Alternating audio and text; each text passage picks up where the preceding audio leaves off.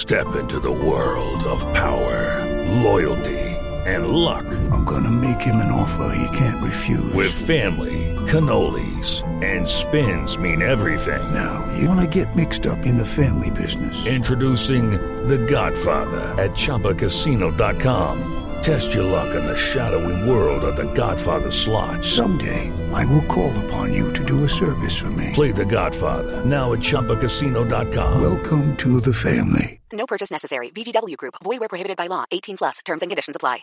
Hey guys, it is Ryan. I'm not sure if you know this about me, but I'm a bit of a fun fanatic when I can. I like to work, but I like fun too. It's a thing. And now the truth is out there. I can tell you about my favorite place to have fun. Chumba Casino. They have hundreds of social casino style games to choose from with new games released each week. You can play for free anytime, anywhere. And each day brings a new chance to collect daily bonuses. So join me in the fun. Sign up now at ChumbaCasino.com. No purchase necessary. VGW Group. Void where prohibited by law. See terms and conditions. 18+.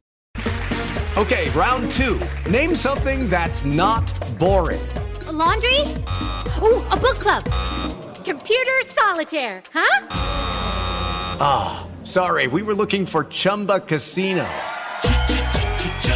That's right. ChumbaCasino.com has over 100 casino-style games. Join today and play for free for your chance to redeem some serious prizes. ChumbaCasino.com. No purchase necessary. Void where prohibited by law. 18+. Terms and conditions apply. See website for details.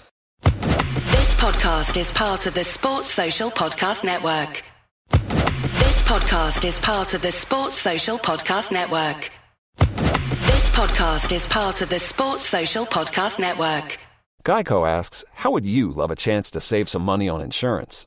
Of course you would. And when it comes to great rates on insurance, Geico can help. Like with insurance for your car, truck, motorcycle, boat, and RV. Even help with homeowners or renters coverage. Plus, add an easy-to-use mobile app, available 24-hour roadside assistance, and more, and Geico is an easy choice. Switch today and see all the ways you could save. It's easy. Simply go to geico.com or contact your local agent today. This podcast is part of the Sports Social Podcast Network. Look, my day job as a firefighter is tough, but my night job as a social media manager, my Persian cat Jinxie, that's intense. It's 8 p.m., I've finally gotten home from another 24-hour shift, and I just want to kick back with a cold one, but old Jinxie knocks my beer right off the counter and gives me that look that says, no drinking on the clock. But Heineken 0.0 keeps us both happy. Zero alcohol, but just as refreshing. So I get my drink, and I can still work on Jinxie's new line of merch. Heineken 0.0, 0.0% alcohol. Now you can. Must be 21 plus to purchase. Enjoy responsibly. This podcast is part of the Sports Social Podcast Network.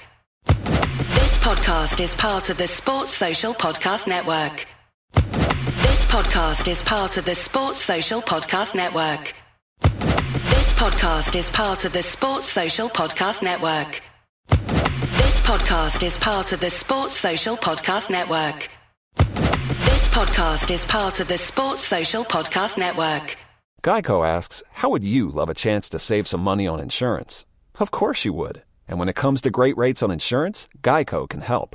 Like with insurance for your car, truck, motorcycle, boat, and RV. Even help with homeowners or renters coverage. Plus, add an easy-to-use mobile app, available 24-hour roadside assistance, and more, and Geico is an easy choice. Switch today and see all the ways you could save. It's easy. Simply go to geico.com or contact your local agent today. This podcast is part of the Sports Social Podcast Network. This podcast is part of the Sports Social Podcast Network. This podcast is part of the Sports Social Podcast Network. It's the fighting. It's the fighting. Cock. It's the fighting. It's the fighting. Cock. Come on, Tottenham! Hello and welcome to a very special episode of The Fighting Cock. I'm joined by Nick Harris, who is the owner and editor of SportingIntelligence.com and is on Twitter as @SportingIntel, and you're also an investigative sports writer as well. Yeah, that's right. I do stuff for the Mail on Sunday, investigative stuff, digging into corruption in global sport, FIFA stuff, football politics, doping, all that kind of stuff. What made you get into that? Why was you so interested to in the kind of that side of football? Because for most of us, it's just we strive for it to be light relief, but you're involved in something else completely. Well, I mean, my route into sports journalism, investigative sports journalism, was quite unusual. I wanted to be a journalist. I actually wanted to be a foreign correspondent, and indeed was a foreign correspondent first 25 years ago. I worked for a Japanese newspaper covering politics, economics, European affairs, the handover of Hong Kong back to China, all sorts of issues.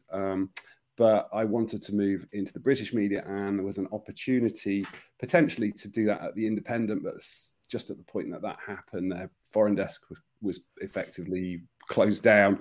And I was given an opportunity to go to the sports desk instead. So I took that, and a couple of years later ended up as a staff writer at the Independent, doing the sort of work that I've been doing for the last, nearly 25 years. So you're undertaking this huge project that's essentially about club ownership and the possible need for an independent regulator. What's your opinion then of the state of ownership of Premier League clubs in general?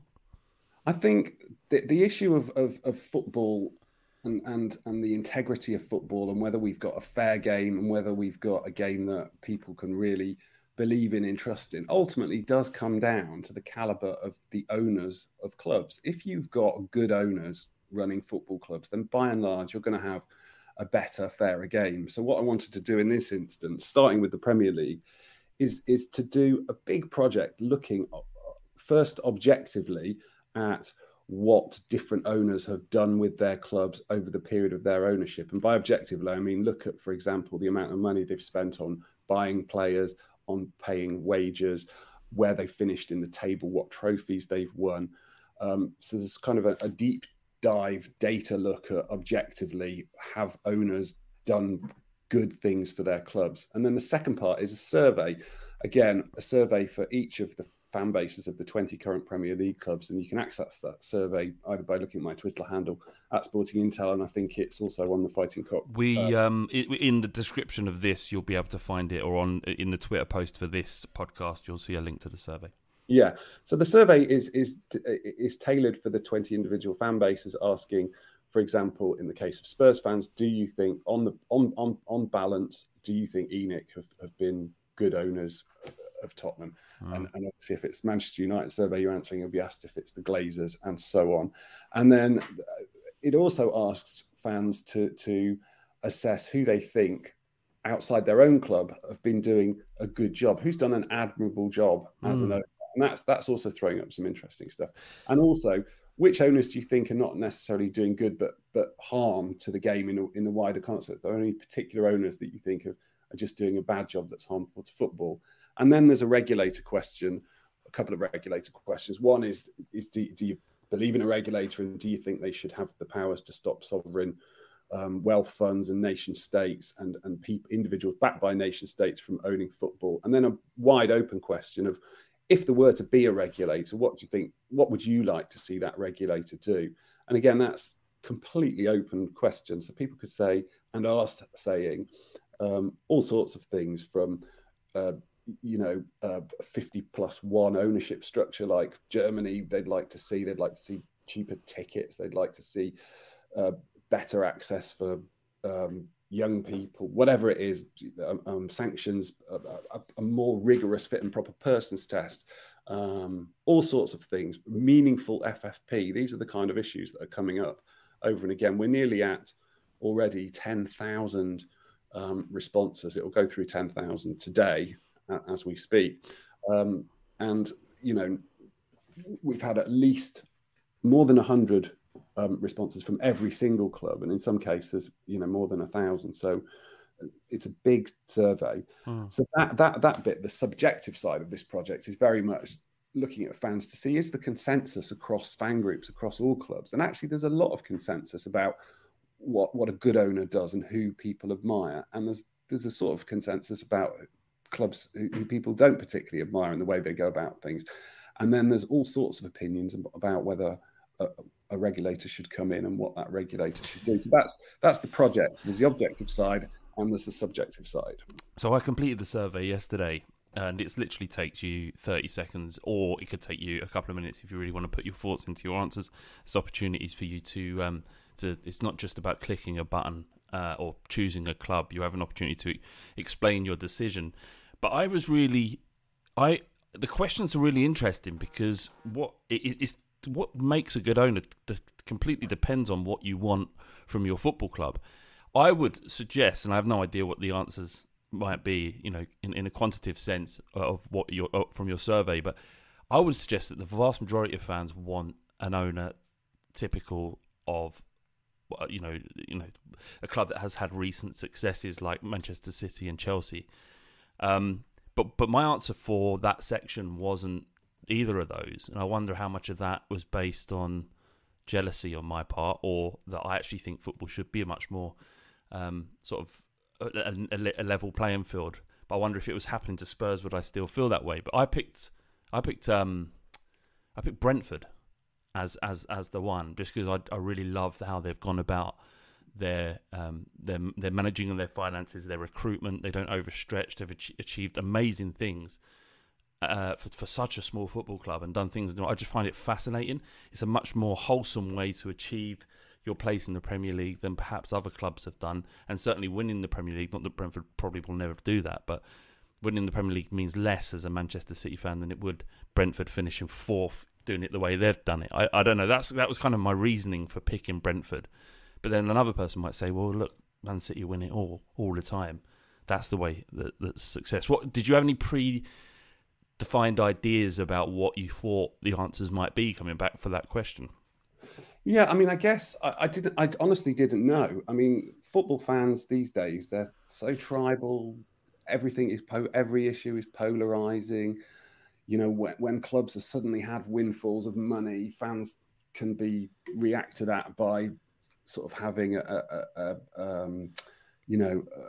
mentality that they deserve to win stuff now, and they'll do anything to defend the owners of their club if they're rich enough. So I didn't know whether a lot of people would say, yeah, we just want money, and therefore, that's the way we want to go, or whether there would be a sort of more considered thing of, look, actually, that particular question was very much phrased with, who do you think's doing an admirable job as an owner, i.e.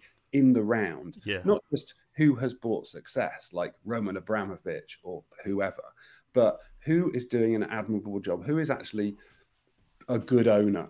And so, I suppose I, in answering that question myself, I, like you, would alight on a club like Brentford, a fan. Matt Benham is a fan. He's put his own money in. He's done things the right way. I mean, when you go through and look at their recruitment over the years and the way that he's taken that club up through the divisions, he's built them a new stadium. The same can be said of Tony Bloom at Brighton. He's built them a new stadium. He's put his own money in. He does things the right way. Obviously, Leicester is an example that a lot of other people are alighting on. Those three clubs, not just those three clubs, but certainly out of the first 10,000 responses, there is a lot of people are saying Brentford, Brighton, Leicester. That's encouraging. Order. And then people are also saying, yes, some people are saying Manchester City, a much smaller number. Manchester City, for example, and Chelsea are not going to come out at the top of the admirable thing, but there are quite a lot of people out of 10,000 saying, yeah, that's the way we want to do it, but nowhere near as many as Leicester, Brentford and Brighton. And I too would probably alight on one of those, and maybe Brentford as well. I mean, certainly one of those teams. I'm actually a Southampton fan, and I want my club to be run ideally by somebody who actually supports the club, is interested in it as a community asset, will do things the right way, the way that Brentford are doing things. Good recruitment. Southampton's academy has obviously been very strong in the past. We've had some decent recent managers. Obviously, Spurs fans are familiar with one of them in particular. That's what I want from my football club. In my lifetime, Southampton have won the FA Cup in 1976 and the Johnson's Paint Trophy. So I'm not somebody who ever necessarily expects we're ever going to win the Premier League or indeed be challenging for it. But I would hope that in a good season, we'll have a strong top 10 finish and potentially win a cup one of these years. But I want my club to be somebody, a club that plays exciting and attractive football, that develops players and does things the right way. And you'll get fans of other sort of rich and newly rich clubs will say, "Oh, you're talking nonsense. You're just jealous. You'd love an oligarch or a sheikh." And genuinely, I wouldn't. It's not why I follow football. I agree with you, Nick. And the actual, there's something to be said. And again, everybody, I think they become philosophical, like Spurs and Southampton fans can be, because we haven't had the success. In my lifetime, we've won 1 FA Cup and 2 League Cups, which is only marginally better than what Southampton have done. So I can appreciate it. But I can tell you the happiest I've ever been following Spurs was under Pochettino. And while we came close, it didn't matter. That those 2 seasons were so much fun, and everyone felt such a connection to the club, and we were all pulling in the same direction. That to swap that for a league win that perhaps Manchester City might have, I don't think it would have felt much better for them. They would have had that explosion of euphoria once they won the league, of sure, but I think the actual experiences might have been comparable. The difference between the two would have been that once they'd won it, they wanted more, and the level of expectation goes up, and it becomes less fun and more about expectation and success. And I definitely think there's something in that, 100%. What's your opinion? I've got a question about Roman Abramovich. I'm not sure if you can answer it or you'll want to answer it, but sure, I'll pose it to you. And if you just don't want to, then we'll move on to Tottenham. But what there were motives, some might argue, for why Abramovich came to Chelsea and was so sort of generous with his own money in buying players. Yeah, can you articulate why that might have been? Why he got involved in football in the first place, or yeah. Chelsea specifically? No, not Chelsea specifically, not so much. Or maybe that, if that might be a part of your answer, but yeah, why he got involved in football? I think it's sort of well known that, I mean, he is a genuine football fan, as in he's interested in the game of football. He watches football. He's obviously attended lots of football matches down the years, and I think, was it the Real Madrid Manchester United Champions League match of the early 2000s that was, I'm trying to remember, I can't remember the score now, but is that what grabbed him? Yeah, that really grabbed him, that made him think, God, I'm going to do this. And then, of course, I think there was a geopolitical element to it, as in, you know, he wanted to have assets and a place of, for want of a better word, safety, where he could potentially, you know, if he ever felt that he needed to leave Russia. So he made his home in London, and you know, there was that sort of, that whole element, which over the years has changed, of course. Now is he Portuguese now? Is that his latest nationality? I remember there was some sort of political manoeuvring recently. Yeah. I can't remember exactly what he did. Yeah, because it wasn't long ago that he went to live, or had Israeli citizenship. Correct, yeah. So yeah, he became a Portuguese citizen just very recently, in the last December, I think. December, he became a Portuguese citizen.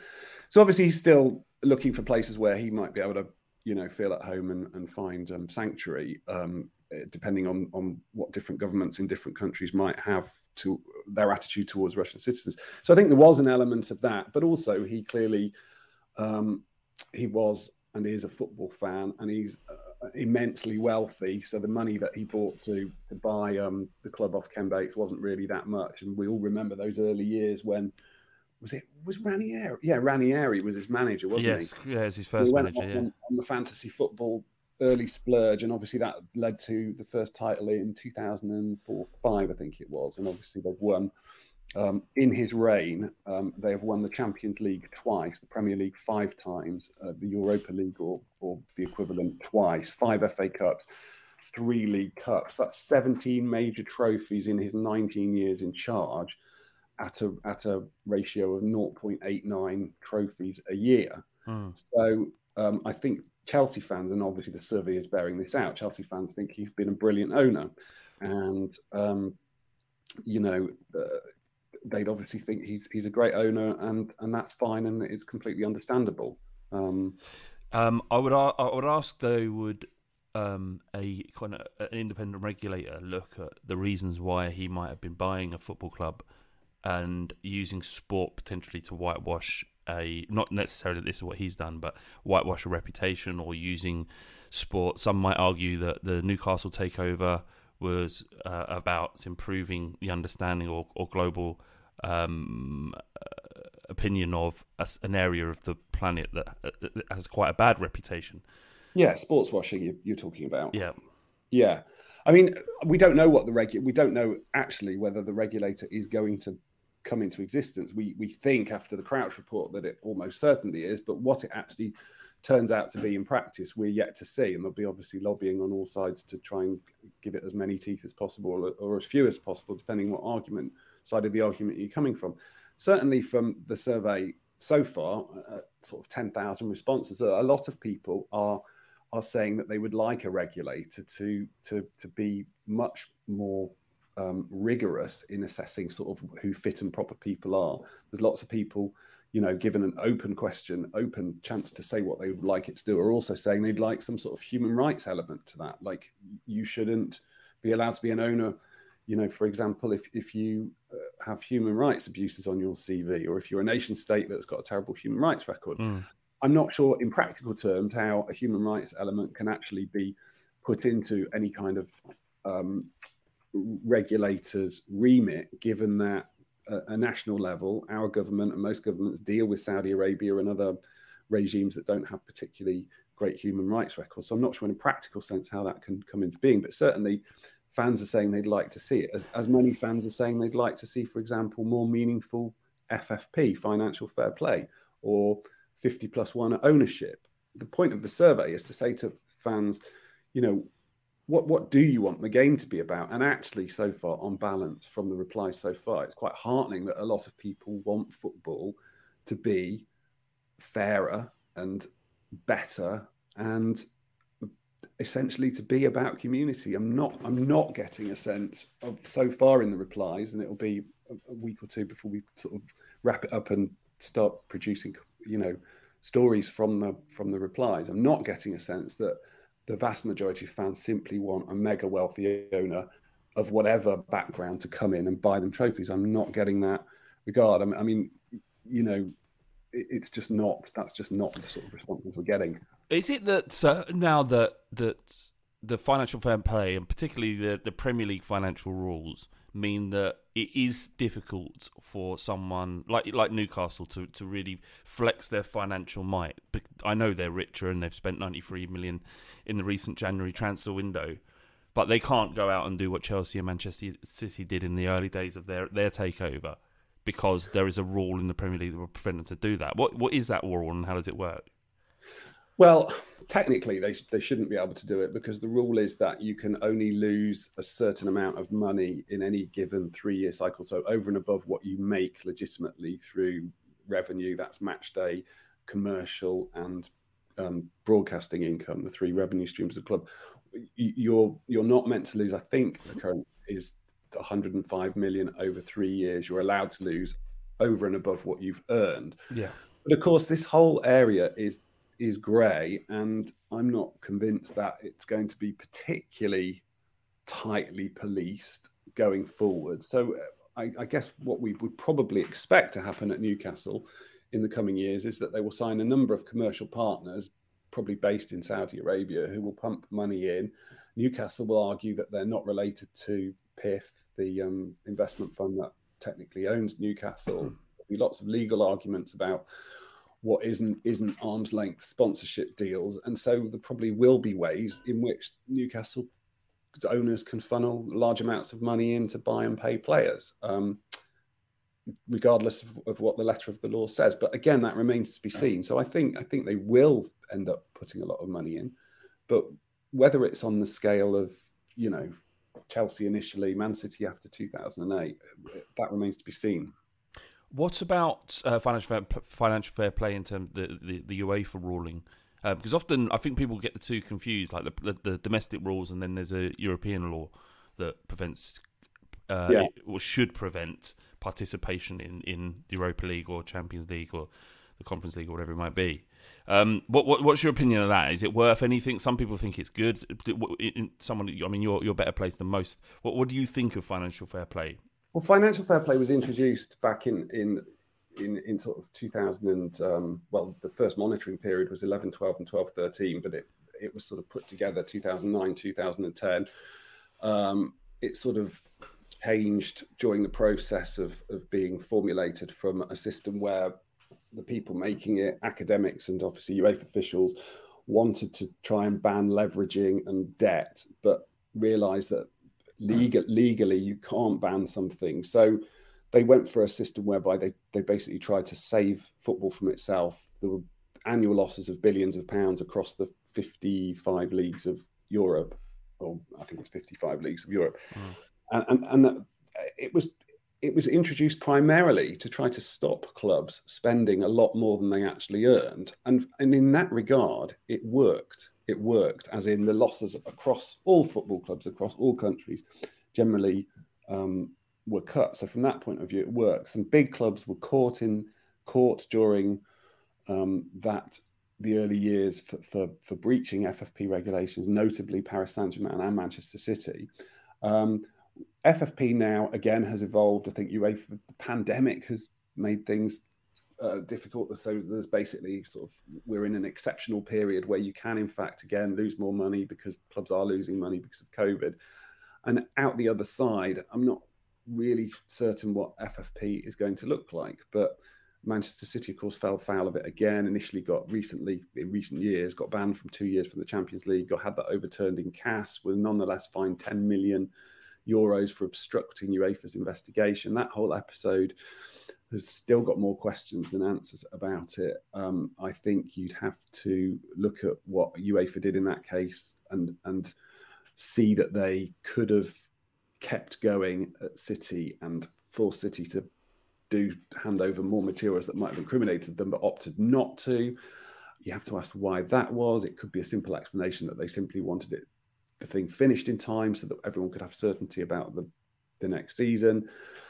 But yeah, I don't think FFP in and of itself, in trying to limit, what clubs can lose, is a bad thing. I always come back to the case, albeit a small and obscure case, of Gretna in Scottish football back in the noughties, when a rich businessman bought Gretna, who were a non-league club effectively, and took them up to the Scottish Premiership.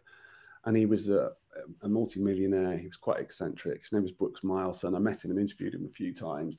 He actually got Gretna to the Scottish Cup final against Hearts in, I think it was 2006, if I remember correctly, and they lost on penalties, but he had them in the top flight of Scottish football. And he'd had health problems for years. And one day, smoked 100 a day, drank Lucozade. That was his diet. He collapsed next to his pond and died. And that was it. He was gone. His money was gone. And Gretna literally were gone because the person who pumped money into them had built a club that just simply wasn't sustainable. So I use that as an obscure example, but by the same context, if Roman Abramovich just, decided tomorrow that he wanted the £1.5 billion in loans that he's given to Chelsea back through one of his companies, Fordstrom. I mean, he's effectively owed 1.5 billion quid by Chelsea. If he decided he wanted that back and decided not to, be the owner of Chelsea, Chelsea would be in a vastly difficult situation. They wouldn't go to the wall and cease to exist. But if he decided, right, I'm going to now sell Stamford Bridge and the land to housing, sell all the players, asset strip the club, and theoretically that could happen to any club that is owned by somebody who's put so much money into it and could just call the shots. Yeah, and I think that was the thing about FFP. It was about protecting clubs really from the vagaries of ownership and whatever. I'm not suggesting that is or will happen at Chelsea. Obviously, it won't. But But essentially, you're relying on the decision making of one person, and the likelihood, obviously, why would he do that? But the people do strange things sometimes, and there needs to be some sort of safety net, especially in smaller clubs, if that was to happen. And I don't dislike financial fair play. I actually think it's a really positive thing, and I think it needs to be strengthened and made more strict. But I think most people get frustrated of it because they do look at the bigger clubs and they think, well, look, they're finding ways to flout the rules, and forgetting that it's actually about a safety net for or safeguarding rather for smaller teams. Or just on that note, in mentioning the way Chelsea run and the model that Abramovich has, what do you make of what's happening at Tottenham and ENIC and the model that Spurs have? What's your opinion of how Spurs are run? Right. So one part of the objective part of the study, where I said we're looking at money spent on wages and transfers and stuff, under the ownerships of different things. There's one of the metrics that I'm using as part of this study is a really, really simple one to as a starting point to say, have this owner been good for this club? So I decided to look at, for example, the average league position of each of the 20 current clubs during the ownership of the current owners. So, for example, in Tottenham's case, I'm looking at ENIC from 2007, because, of course, 2007 is, I know they had a inverted commas controlling interest for a few years before that, but it was only when Sugar finally sold his last tranche of shares and Daniel Levy and Joe Lewis were properly, fully in charge of the football club from 2007. So I'm counting the 15-year tenure of ENIC from 2007. What has been Tottenham's average league position during that time, and what was it in the 5 years before they took full control? And has the league position got better or worse? And actually, across all 20 clubs, most of the 20 clubs, there's a pretty simple answer that if you are doing better and have done better during the tenure of the current owners than in the 5 years before they came on board, then on balance, they've probably been decent owners. So the numbers for Tottenham is in the 5 years before ENIC took full control, the average league finish was 8.6, i.e. add up all the league finishers. So in the 5 years before ENIC, it was 5th, 9th, 14th and 10th for an average of 8.6. And in the, 15 years since, the average has gone up to 5.21. So just from that very simple metric, have ENIC improved Tottenham from where they were in the 5 years before they took over? And the answer is yes. And I think, sort of with some caution, but also with looking at other data, you'd have to say that in terms of, having a stadium now that is up there with certainly one of the best in Britain, if not in Europe, the performances on the pitch in terms of, I'm just thinking of recent years, league finishers, under Poch of 4 consecutive years in the top 4, 3, 2, 3 and 4. A Champions League final, arguably, being title contenders, in that 15-16 season. I know ultimately it fell away, but Tottenham could have been described as title contenders. In terms of the ambition of the managerial appointments in recent times since Poch. I mean, obviously Nuno didn't work out, but and I always thought, as many people did, that Jose Mourinho was never really going to work out, and so it proved. But now you've got Conte, so from that point of view, that's a tick. And then if you also look at, in terms of the way that the finances have been managed in ENIC's sort of 15 years, they've had a net spend of about £300 million, so £20 million a year on average across ENIC's whole reign, and that compares to, for example, to in pretty much the same time period, Sheikh Mansour at Man City spent about £1.4 billion against Tottenham's £300 and Tottenham have been a year longer. And in terms of wages, Mansour's wage spending over 14 years has been an average of about 240 million quid a year, or 3.3 billion pounds since 2008, whereas Tottenham's wages have been 1.8 billion since 2007. So, you come down to financial prudence. I know it's a bit of a cliche when you're talking about Tottenham and Daniel Levy driving a hard bargain and being prudent, but things like your wage ratio to your turnover is pretty much, well, certainly in the 2021 accounts, it's pretty much 50%, as opposed to 60, 70, 80, 90% at some other clubs. So, you look at different metrics. You also, of course, look at trophies, and trophies is one trophy, one League Cup in ENIC's reign. That's it, which is kind of important. But on the plus side of the ledger, you've got an improved league position, a well-run club financially, prudent, a new stadium, some exciting football under Pochettino, a misstep with Nuno and Mourinho, but who knows what happens to Conte. And of course, you've got downsides. You've got the downside, certainly amongst friends of mine who were Tottenham fans, were just utterly dismayed that Tottenham got into bed with the ESL gang of 12. So that's a downside. That, there's a downside of, player. Should they be spending more money on players and wages? There's obviously an argument for that. And obviously a lack of trophies. But you just, most clubs do not win trophies, let alone every year. Yeah, I know. I agree with you. And it's anecdotally, when Spurs fans talk about the change in Tottenham and the moment where it felt like we were becoming more than what we were, was around 2006, 2007. Now, I was completely unaware that ENIC weren't in full control of Tottenham from 2001. I didn't know that, and I didn't realise that it was in 2007 where that full control began, because that is exactly when we started to look like a different football club, which is... Yeah, I mean, technically they had a controlling interest from whenever the point was they reached... 2000, I think it was. Yeah, 2001 or 2, whenever it was, when they got to 29.9%. Of course, they stopped buying shares at that point, because once you go over 30%, you're obliged to make a bid for the full control of the club, and they didn't want to do that strategically. So it was only in 2007, although technically they were in control before that, but in terms of Sugar being completely out of the picture and saying, right, we now we actually own the majority of the club, and therefore we can start shaping its destiny in full.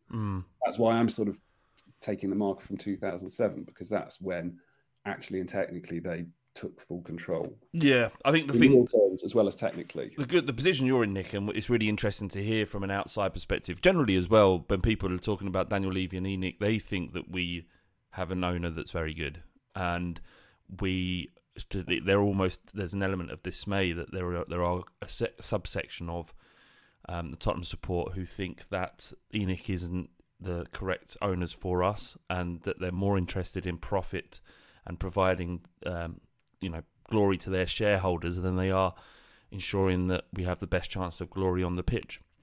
Yeah, I think obviously any owner, Daniel Levy's a Spurs fan. Daniel Levy wants Spurs to win stuff. I mean, that's just obvious. The way he's gone about trying to make that happen, some people will be critical of it. But again, I'm looking now at sort of, responses from Spurs fans at the moment. Now, there are some clubs where the approval of their ownership, Brentford, Brighton, other clubs where it's like 98, 99% of fans, are approving. The Spurs response is not up that high, but it is a majority, quite a comfortable majority. Is of it? Spurs That's so interesting. Far, have answered the question, all things considered, do you think ENIC are doing a good job of running Tottenham? It's a comfortable majority at this point, and I don't think, that's consistent. And then people who detractors, obviously there's a section on the survey where you can say, what's the reason for your answer to that question. So, people who are against them are coming up with things like failure to balance business and football objectives, poor recruitment, one League Cup in 20 years. But other people are saying infrastructure is world-class. The team have been regularly entertaining and relatively successful in the past 12 years. From where we were to where we are, it is undeniably a good job. The last 4 years have seen us fall backwards, but overall we're better off now than before they came. This is the kind of, and I could go on. I could read you literally hundreds of different opinions, which will get reflected when we do it. I wonder the mental. Those people who think about Spurs in that way are less likely to be so vocal on social media, aren't they? Because they're more philosophical and they're more reserved in what you mean people who are positive about ENIC? Yeah, they're less likely to go crazy on Twitter, right? I don't know. Yeah, I mean, Twitter is a cesspit. It's horrible. But people, I don't know. I mean, yeah, you're probably not going to get lots of people very vocally standing up and say we love ENIC. I mean, basically, it's a billionaire and a multi-millionaire, one of whom doesn't live anywhere near Britain. Yeah, I don't think it's. I don't love Daniel Levy. I don't love ENIC, but I think I can take a back step and think actually they've done a good job.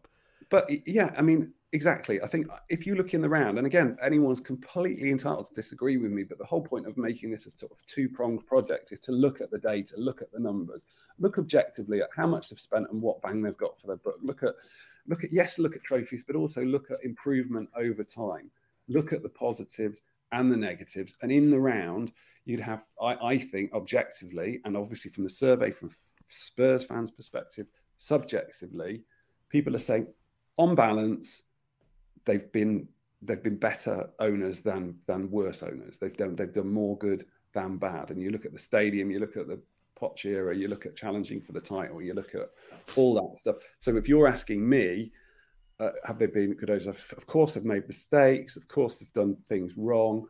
But on balance, the numbers and the subjective data from the fans is saying on balance they've done more good than bad. And I don't necessarily think that's a bad or controversial thing to say. I mean, I know they sort of did mark their copybook with the whole ESL thing. I mean, some of my Spurs supporting fans were so furious that they sort of jumped on that train. But obviously it didn't come to pass, and hopefully it never will.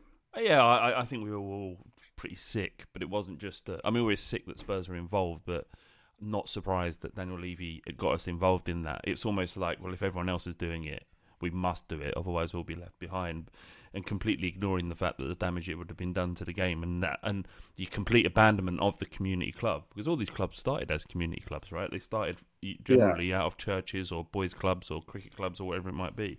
And to abandon that would have been sacrilege to the traditions of the game.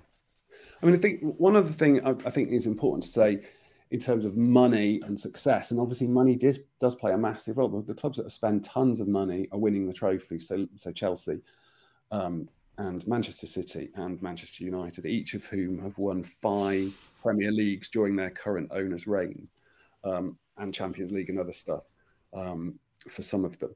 But a key thing with football and success in money comes down to wage spending. There's a really strong correlation, and for a long time, certainly in the Premier League, it has been, between what you spend on wages and where you finish in the table. So there was a number of years, 5, 6, 7 years in a row in recent times, when City, Chelsea, Liverpool, Man U, Arsenal, Tottenham were in some order the top 6 wage spenders and finished in the top 6 places. Yeah. So when in the case of Tottenham, and I know there's constant arguments about, Tottenham should pay more to get to the next level, but when you actually look at what they were achieving on the amount they were spending, you kind of have to conclude that they're being prudent and getting a good bang for their buck. So if you look at the most recent available wage figures for the big 6 clubs, just to put in context where Tottenham are in that, Manchester City are the highest paying football club in wage terms in the history of English football, with a wage bill in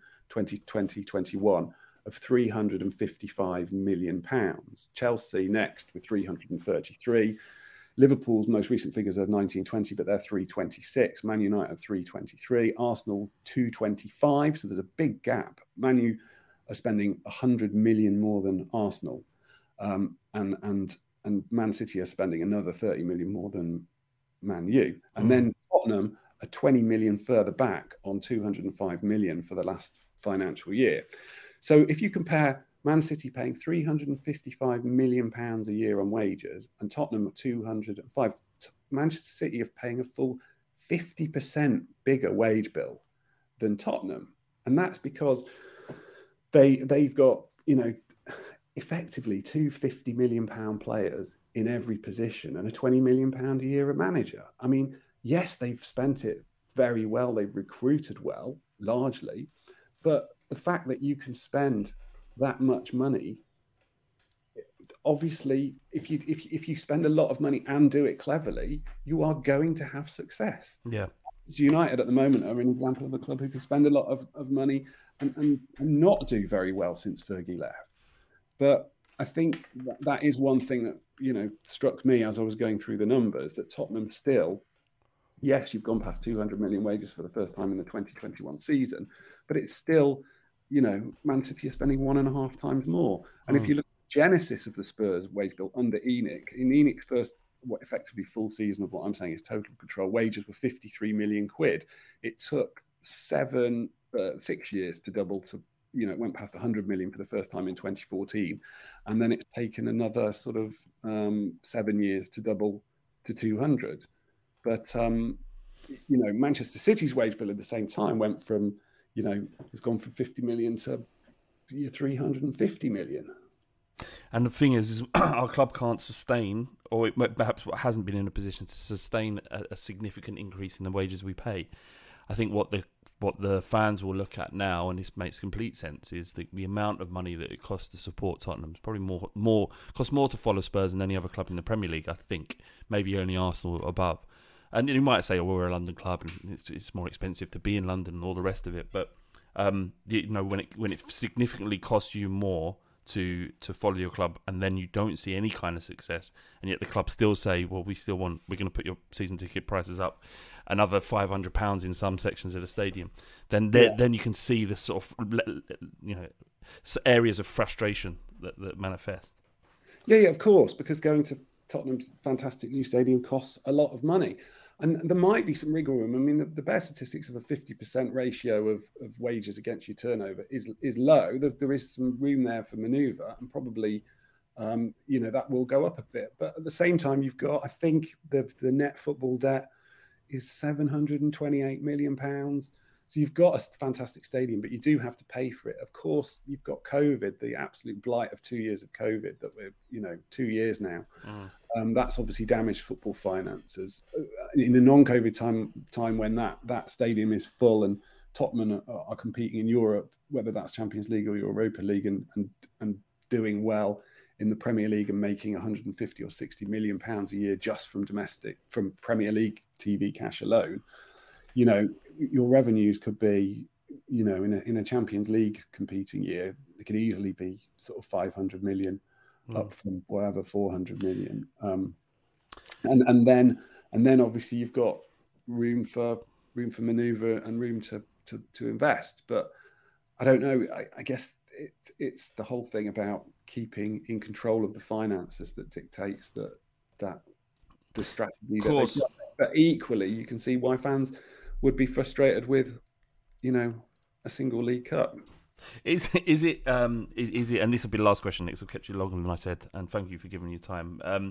The why we're seeing so many loans is it's like we're balancing the book, and not just at Tottenham, across the board. The loan system seems to have exploded.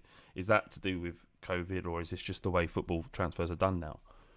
No, I mean, I think, yeah, it's partly COVID. It's partly, it's probably better to put your toe in the water with a loan that might have an option to buy, but if it doesn't work out, you don't go ahead with it. I think it's a mixture of things. I don't think fundamentally the transfer market has changed. I think it's been COVID affected, and it's been affected by injuries, which partly a result of COVID. And I think it will take some time to rebalance and see what it looks like in the future. But I don't fundamentally think the transfer market has altered. And in the future, with the new incoming proposed rules about the changes in the transfer system and who can have, how many players and whatever, we'll change it again. I mean, that's one to look out for. But I don't fundamentally think, people are not buying players because they're operating in a different way. It's just circumstances. Thank you so much, Nick. And remember, please do fill out the survey. It's going towards what's going to be a fascinating. Is this how will we see this report? Will we see it in the Daily Mail? It won't be in the Daily. It'll be in the Mail on Sunday. In sometime. Sorry, not the Daily Mail. Yeah, Mail on Sunday later this month.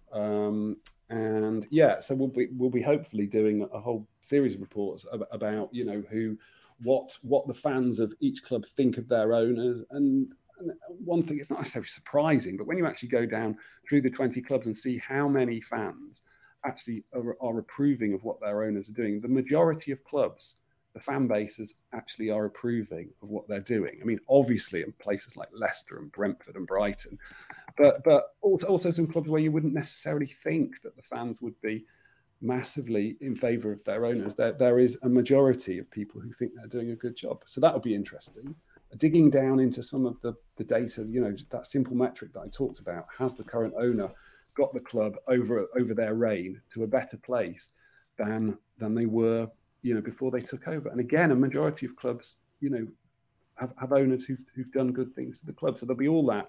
And then, yes, seeing what the fans as a whole think are good and bad owners around the club and around the country. And also, if there's going to be a regulator, what do people want to see? So hopefully we'll be covering all these different issues. We'll carry the results of the survey, lots of opinions from all the fans who've taken part, hopefully provoking a debate about what a regulator should be, and then just take the temperature of football. Thank you so much, Nick. Follow Nick at Sporting Intel, INTEL, and for more on what Nick's up to. It's fascinating stuff. Thank you very much, Nick. Thanks a lot. And everyone, if you could fill in the survey, that'd be great. Yep. See it on Twitter or on Fighting Cock Twitter. And thanks for having me. Cheers. Take care. Cheers. It's the fighting. It's the fighting. Cock. It's the fighting. It's the fighting. Cock. Come on, Tottenham. Sports Social Podcast Network. Sports Social Podcast Network. Sports Social Podcast Network. Sports Social Podcast Network. Sports Social Podcast Network. Sports Social Podcast Network. Sports Social Podcast Network. Sports Social Podcast Network. Sports Social Podcast Network. Sports Social Podcast Network. Geico asks, how would you love a chance to save some money on insurance? Of course you would. And when it comes to great rates on insurance, Geico can help. Like with insurance for your car, truck, motorcycle, boat, and RV. Even help with homeowners or renters coverage. Plus, add an easy-to-use mobile app, available 24-hour roadside assistance, and more, and Geico is an easy choice. Switch today and see all the ways you could save. It's easy. Simply go to geico.com or contact your local agent today. Sports Social Podcast Network. Sports Social Podcast Network. Sports Social Podcast Network. Sports Social Podcast Network. Step into the world of power, loyalty, and luck. I'm gonna make him an offer he can't refuse. With family, cannolis, and spins mean everything. Now, you wanna get mixed up in the family business. Introducing The Godfather at ChumbaCasino.com. Test your luck in the shadowy world of The Godfather slot. Someday, I will call upon you to do a service for me. Play The Godfather now at ChumbaCasino.com. Welcome to the family. No purchase necessary. VGW Group. Void where prohibited by law. 18+. Terms and conditions apply.